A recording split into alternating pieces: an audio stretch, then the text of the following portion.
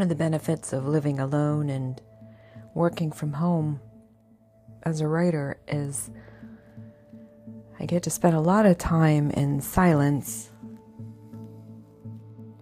So no, I'm not one of those people who can work or write with a television on or music playing.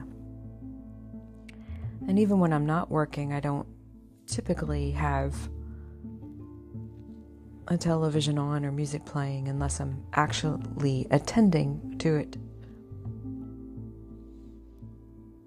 And I think that it's important for us to have a little bit of time each day to spend in a little bit of quiet, a little bit of refraining from excess noise, whether it's visual noise or, the audio noise. Because then you're able to kind of interpret or at least hear the messages that are intentional. When you think about it, if you walk through a busy food court and you smell, one moment you're smelling pizza, next minute you're smelling donuts, it can be a little overwhelming. In the same way, when we have too much visual or too much audio, it just can be difficult to really figure out what messages are best for us. But also asking ourselves, what are we contributing to this noise?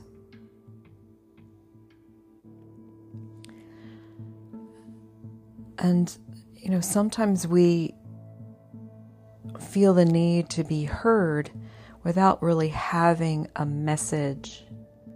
So there's a subtle difference there.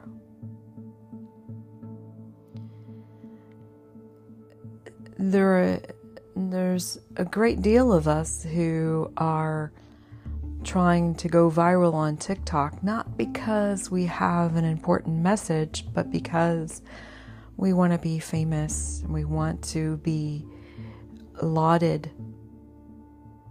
Not because of the message that we have, but just because we, for some reason, feel that we aren't enough inside.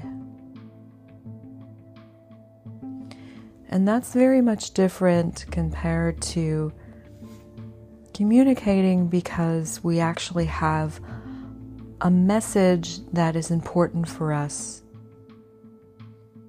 to say. Whether it's a message of hope or frustration, so we need help.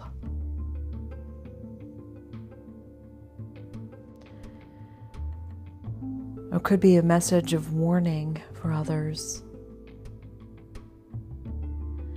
And as a communication scholar, we have to really ask ourselves, what is the source?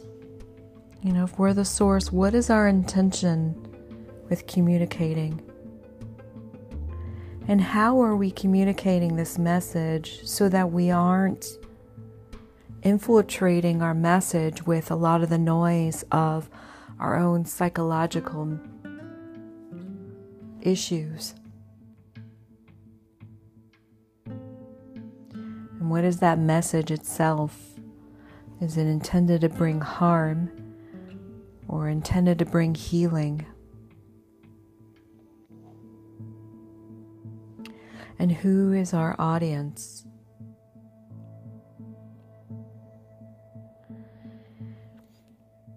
And so that intentional communication is, it only can be born in silence. It precedes all messages. It arises from a thought or reaction to an experience. So I don't want to contribute to any of the noise. I only want to be very purposeful in whatever messages that I'm sending out to others. So finding that balance, finding that time of silence and solitude,